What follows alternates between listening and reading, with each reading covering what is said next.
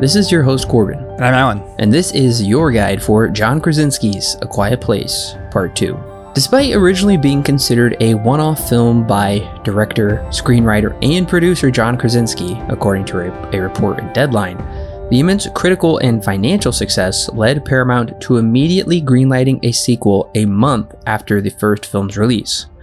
Before Krasinski had signed on to a sequel, he expressed interest in exploring who was on the other end of the fires and how did they live. Surprisingly, the creators of the original film, Scott Beck and Brian Woods, decided not to return for the sequel since they wanted to create a new independent property. This led to Krasinski receiving sole writing credit. Paramount gave him carte blanche to expand his ideas into the sequel. In March 2019, it was announced Cillian Murphy was in talks to join the cast of A Quiet Place 2. Also, Brian Tyree Henry was announced to join the cast in June, but left due to scheduling conflicts. He was replaced by Djimon Hounsou in August. So, as some of you may know, A Quiet Place Part 2 was originally supposed to come out last year. It was supposed to come out quite a while ago.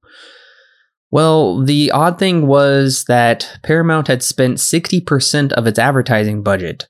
Now that's not odd because they were expecting it to come out. What was odd is this meant rescheduling really wasn't an option. But Krasinski said he wanted moviegoers to see it in theaters together, and it was never going to release on streaming day and date theatrically like other movies have been. But it would be released on Paramount Plus 45 days after theatrical release. That's just about a month and a half. And that's another major shakeup in the film industry of when movies come to theaters and then when they come to streaming or even home video. Nothing has hit streaming that fast in the past, except for these new, day and date theatrical stuff, HBO Max type things, which Alan and I have reviewed a couple of those here on the podcast. That's right. Yeah. Box Office Pro wrote that the film would be the, quote, first live-action tentpole exclusively in theaters since Tenet was released back in August 2020. So when you think about it, there has been some movies I've been to the theater. This is actually my third time back to the theater in, at least as far as I can know, my fourth time back to the theater in 2021. I saw News of the World for my birthday, Raya and the Last Dragon for my wife's birthday. I saw Fast and Furious Tokyo Drift with my dad a couple weeks ago, and now this. But this really is kind of the first, what do you want to call it, a blockbuster to come to theaters. And Alan, if I'm not mistaken, this is like the first time you've been back to theaters in probably since August when we did go see Tenet together in IMAX. Yeah, I think you're right. Obviously we saw Tenet, like you said. I know at some point I watched Star Wars Empire Strikes Back. I think that was after Tenet in the theater, but I haven't been back since, and that was last year. So it's been a number of months since I've been to the theater. So yeah, now that this one's theatrical only, it was kind of nice to be back in the theater again because it's been way too long. It has been too long, and I was glad it finally came, and we actually got to move this one up. I want to talk about all of the changes now because there's been quite a few. Mm-hmm. All right, so originally, at least what I have, A Quiet Place was supposed to come out March 8th, 2020, or at least that weekend, but it was pushed back 5 months and 24 days to Tuesday, September 1st, 2020. That got pushed another 7 months and 22 days to Friday, April 23rd, 2021, and I think everybody was expecting it to come out in April, considering the first film came out Friday, April 6th, 2018. But it was not meant to be. It was pushed back another 4 months and 25 days to September 17th, 2021. I know that was wreaking havoc on our release schedule, Alan. And then it wreaked havoc a little bit more for its fourth and final move. It actually moved up 3 months and 20 days to its final release date of Friday, May 28th, 2021. I know originally we were going to be reviewing this movie in November, but thankfully we were able to move the schedule around, and we're here now to review the film. That's right. Yeah, we initially had it it was something weird where we were going to watch the first one, and then we wouldn't review the second one for a number of months. And yeah, luckily we were able to rearrange that. So now it made a little bit more sense than splitting them up, a duology of films, splitting them up for a number of months. So I was pretty surprised to see the budget for this film. I almost didn't believe my eyes, considering the first film was a pretty low budget of $17 million. They beefed this one up for a much larger budget of $61 million, which I will say is by no means a big budget movie. Right. It's definitely not your, standard Hollywood blockbuster, which can go up, obviously upwards of hundreds of millions of dollars. But that it still is a significant step up from last movie getting that much money. Also, believe it or not, this tells me that audiences were very excited for this movie. The pandemic, at least in our neck of the woods, is winding down. I had a full theater.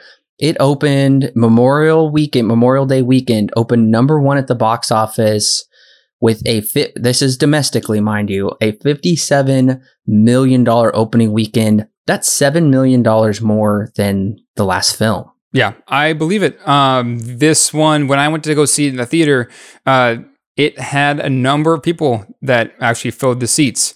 The theater wasn't completely sold out, but there were still a lot more people than I would have expected on a Wednesday evening to go and watch A Quiet Place Part 2.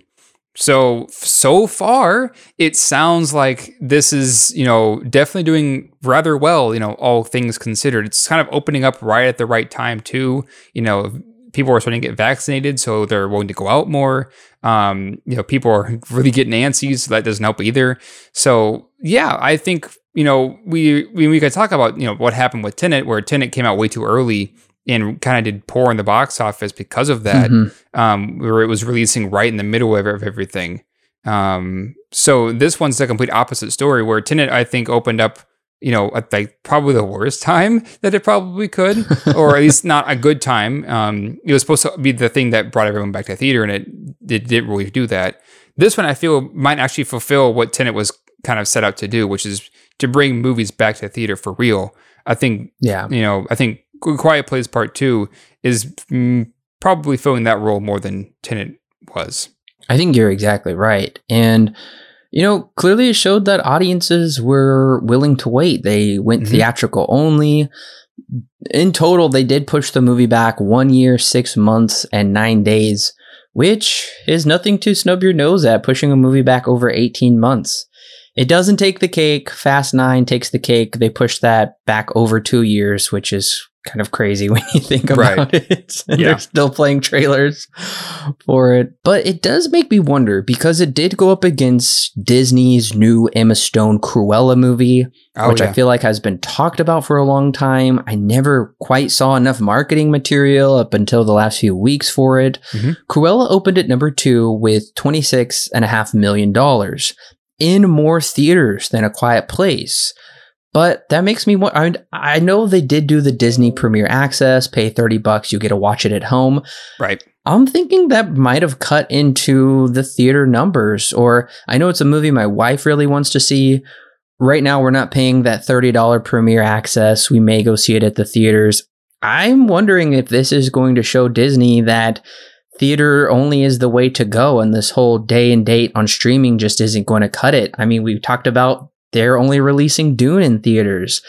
I'm thinking theaters are going to come back in a big way. I think A Quiet Place 2 is proving that. Yeah, I think you're absolutely right. I'm curious to see what will happen in the weeks to come. My guess is probably that it's going to keep on the same trend. Quiet Place is probably going to stay number 1, because when you give the people the option to watch it at home, which is a lot more convenient versus, having to drive to the theater, and some people might not even want to go outside to do that. Giving them the option to watch it at home, even though it's going to cost extra, I'm guessing they're probably more likely to, take that chance. Especially when you have a family, I'm guessing that they're probably going to make it more of a night of it than having to wrangle everybody up and go see a movie in the theater. So I think you're probably right. I think that my guess is that Quiet Place is probably, if it isn't already, I would think that it's probably going to be the number 1 grossing movie of the year, at least so far. We'll see what happens when Dune comes out. But yeah. Well, and number 3 was Raya and the Last Dragon. That's been in theaters for about 13 weeks. Yeah, let's say that's been in for a long time. Yeah, that's been in theaters for like months, for many, many months. Right. Wrath of Man was number 4, and Spiral from the Book of Saw came in at number 5, and it's been in theaters for 3 weeks. This one should really tell you where we're at. Demon Slayer Mugen Train has been in theaters for 6 weeks, and it came in at number 6. Mm-hmm. It's a huge, popular anime. In total, it has grossed $46.7 million. I can't think of any other anime in the US that has grossed that much, and we've reviewed some of the big ones. Yeah, I know a lot of anime that comes out usually doesn't do so hot in the US. Some of them do. I've heard pretty good things about Demon Slayer, although I know like nothing about it. My old roommates were talking about going to see it at one point, but yeah, that one makes sense. That one was a pretty big deal when it came out. I remember people were talking about it. I've watched the first 5 episodes. It's pretty good, so you should definitely check it out, Alan, and listeners, if you're looking for a new good anime.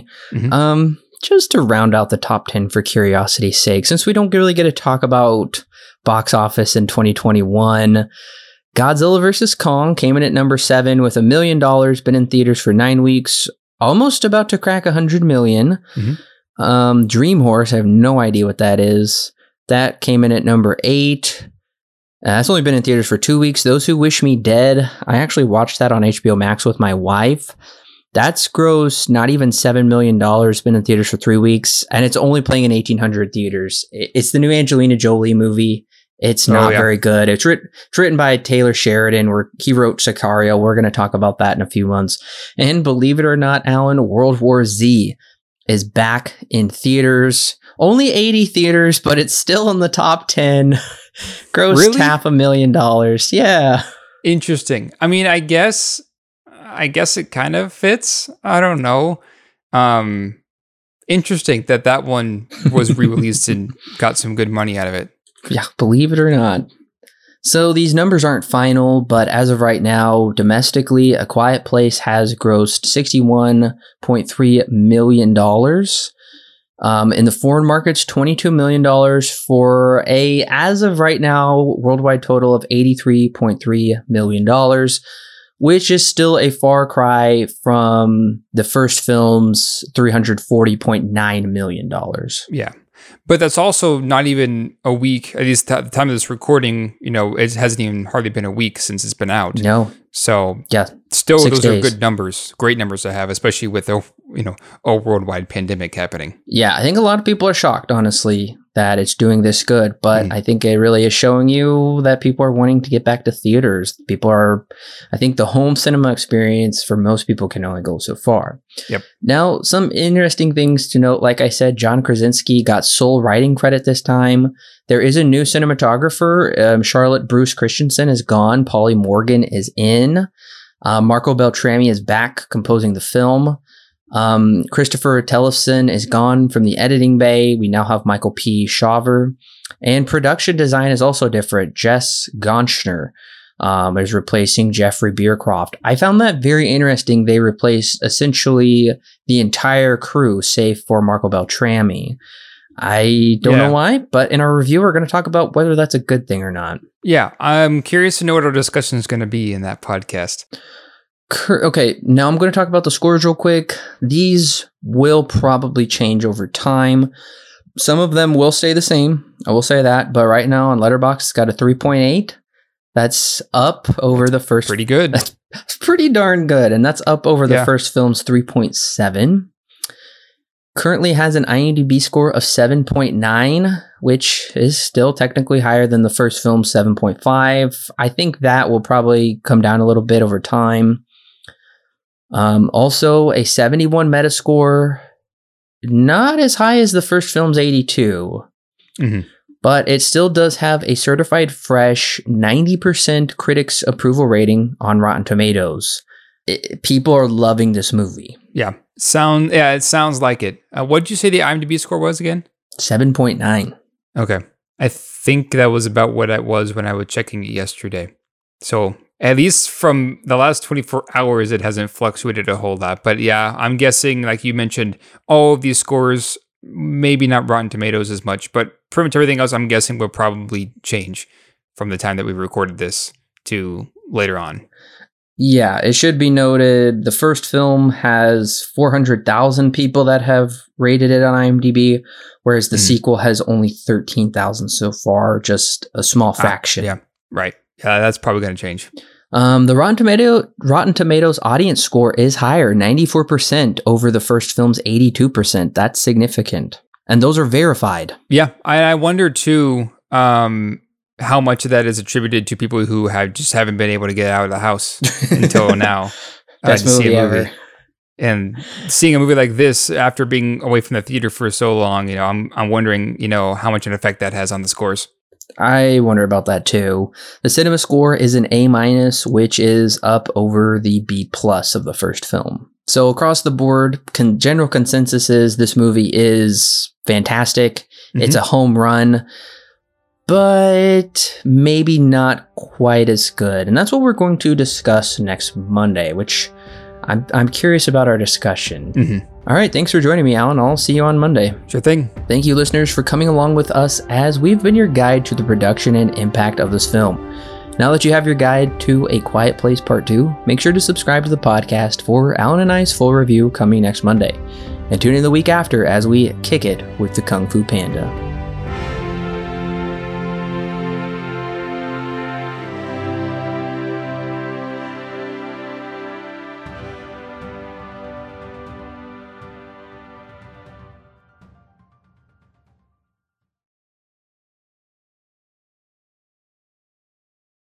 The Silver Screen Guide podcast is edited and produced by Alan and Corbin.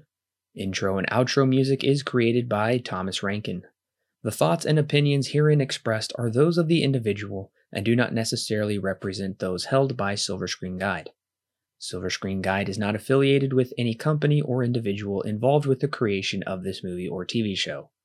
No portion of the podcast may be used without express written permission from Silver Screen Guide.